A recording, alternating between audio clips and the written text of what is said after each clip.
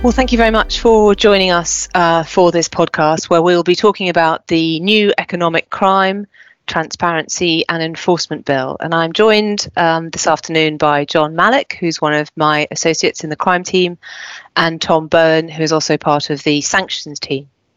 Thanks, Claire. The former Conservative Cabinet Minister, David Davis, has described this bill as an economic warfare bill, a war that liberal democracies cannot afford to lose.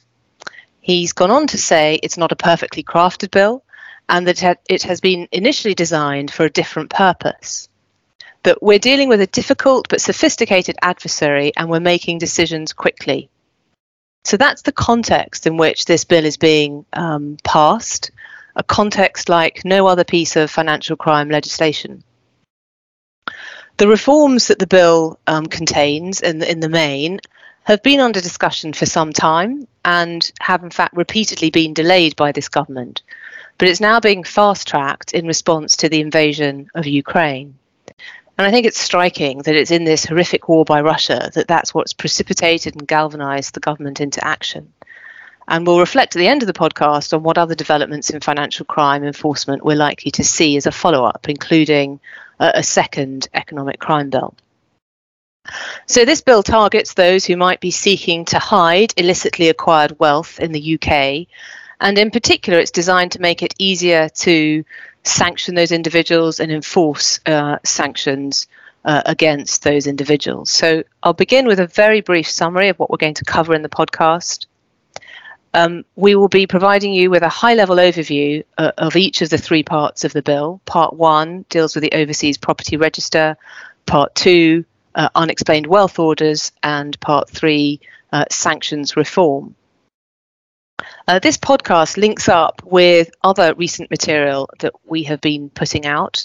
The Real Estate Simmons team did a podcast which was released last week, which included a detail on Part 1, the Overseas Properties Register. And we're also doing a series of sanctions webinars, which you can also follow. So as I said, the bill is being fast-tracked through Parliament, and indeed all remaining stages passed through the House of Commons yesterday in a single day, unopposed, although there were some amendments. And it's no doubt for those reasons that David Davis has described this as a bill that's not perfectly crafted. But in any event, John, an economic warfare bill, do we see that objective reflected in the reforms being proposed under Part 1? Part 1, as I say, is the introduction of a register of properties owned by overseas entities. Thanks, Camilla. Yes, I mean, I think we do, and I think that quote from David Davis is quite apt. I mean, as you've mentioned, our real estate team did a podcast last week on this, which is excellent on the detail. But in brief summary, what Part 1 of this bill does is, or will do, is introduce a requirement for overseas owners of UK properties to disclose information regarding their beneficial owners and to register them with Companies House, so they'll be public for anyone to view. And this will be backed by criminal sanctions, including fines and in some cases custodial sentences. And these proposals in particular really date back several years, all the way back to 2016. And as you said, there's been a delay for many years. They also form part of what I think is a sort of trend in the UK in requiring further transparency of beneficial ownership. Companies, for example, have been required to disclose their what are called persons of significant control since June 2016. So these are proposals which have a purpose and a sort of scope that goes far beyond current events. But now, after this many years, we're really seeing fresh impetus being given to bringing these proposals in as quickly as possible, and that is very clearly due to events in Ukraine. the government's been very clear that the aim of the proposals is to discourage the use of illicit finance in UK properties, and also to help with enforcing against those who seek to do so. I think it's fair to say that the sort of immediate purpose of bringing these proposals in now seems to be to assist in enforcing against sanctioned individuals in the context of the Ukraine events. But of course, as I've said, there is also the sort of wider purpose of discouraging the use of illicit funds in the UK property market, which has been on the legislative and political agenda for some time. And John, how useful do you think the reforms will be to that purpose? Well, I think that's an interesting question, and the idea of this not being perfect legislation is, I think, a good description of this. I mean, there will certainly, I think one can say without doubt, there will be some benefits to these reforms. I mean, clearly, the idea of having information public on beneficial owners of overseas entities that own UK properties will make it harder for the ultimate owners of UK properties to hide behind shell companies, to conceal the ultimate ownership of UK properties, and ultimately to engage in practices which may encourage money laundering and other criminal offences. I think it's also fair to say that there should be a benefit to enforcement. So, for example, I know you'll come on to discuss unexplained wealth orders, but in terms of tracing assets and finding information on ultimate beneficial owners, this sort of reform should help. One amendment that was passed yesterday when this bill was debated in the Commons is worth noting, I think, in that it should help give these reforms a little bit of extra teeth. There have been some concerns about the level of fine for contravention of the rules, which was £500 a day of contravention, and there had been concerns that was really peanuts in the context of particularly sort of super prime properties that are being used in a lot of money laundering instances. That's now being decided that will be a fine that will increase from £500 upwards for each continued day of contravention, up to a maximum of £2,500. So that's sort of the good side of the reforms. There have been some criticisms that these reforms may have less impact than might otherwise be wanted. In particular, there's been some criticism that the transitional provisions of the bill will mean that it's less effective as against individuals and entities that are being considered in the current and soon to be soon upcoming rounds of sanctions. So the initial draft of the bill had an 18-month transitional period. So once passed, there would be 18 months before information needed to be provided on this register. That's now, as of yesterday, being brought down to 6 months, but that is still quite a long time, and there are concerns about the possibility for asset flight during that period. Labour had wanted it to be 28 days, but that wasn't ultimately voted on yesterday. There are also proposals being discussed which may make it in before this becomes law, that would ensure that any properties that were sold during the transitional period would require disclosure at that point. So that may help. So I think, in summary on that, I mean, I think going forwards, there's very much likely to be a benefit, and there should be a benefit in discouraging the use of illicit finance in the UK property market.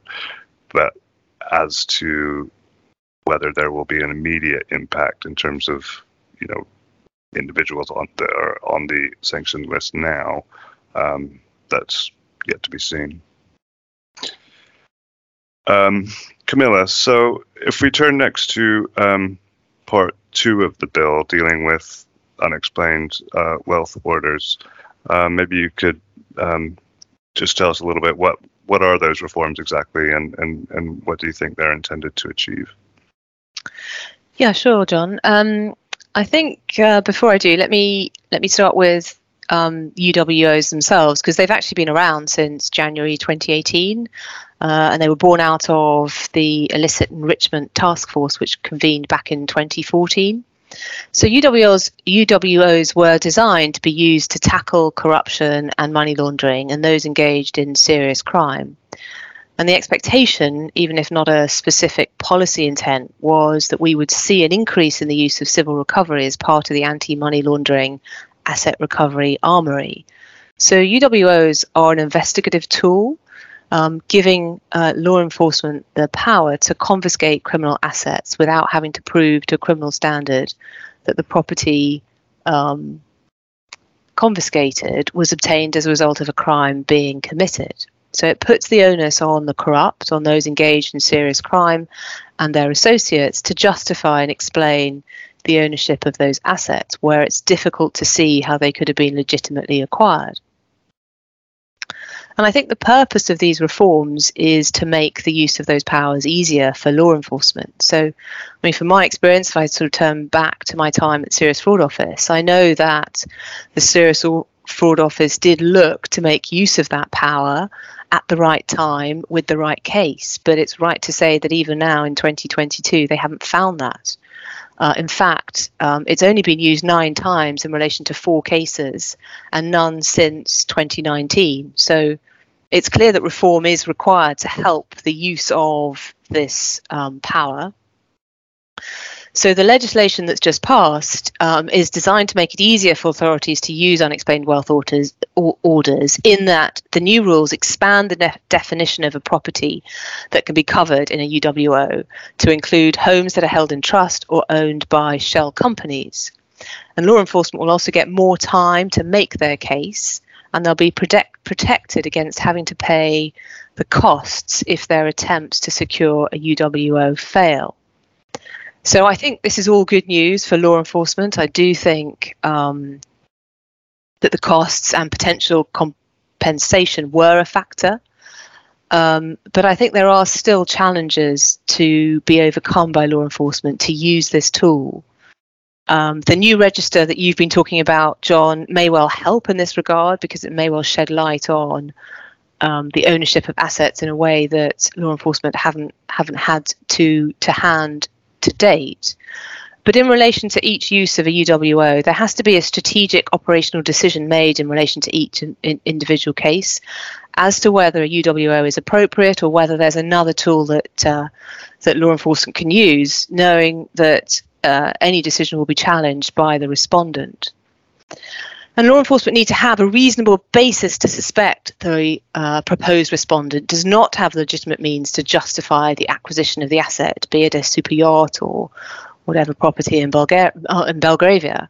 And of course, this is easier to do in some circumstances than others. And it's particularly difficult where an individual has legitimate wealth as well as suspect wealth.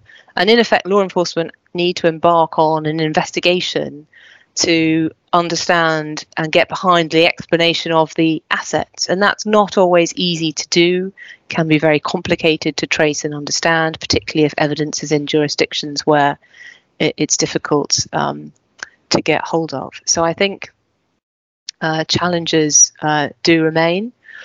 The government's obviously very keen to see what progress law enforcement make of UWOs, and there was an amendment which was passed yesterday, which will commit the government to publishing an annual report on the use of UWOs.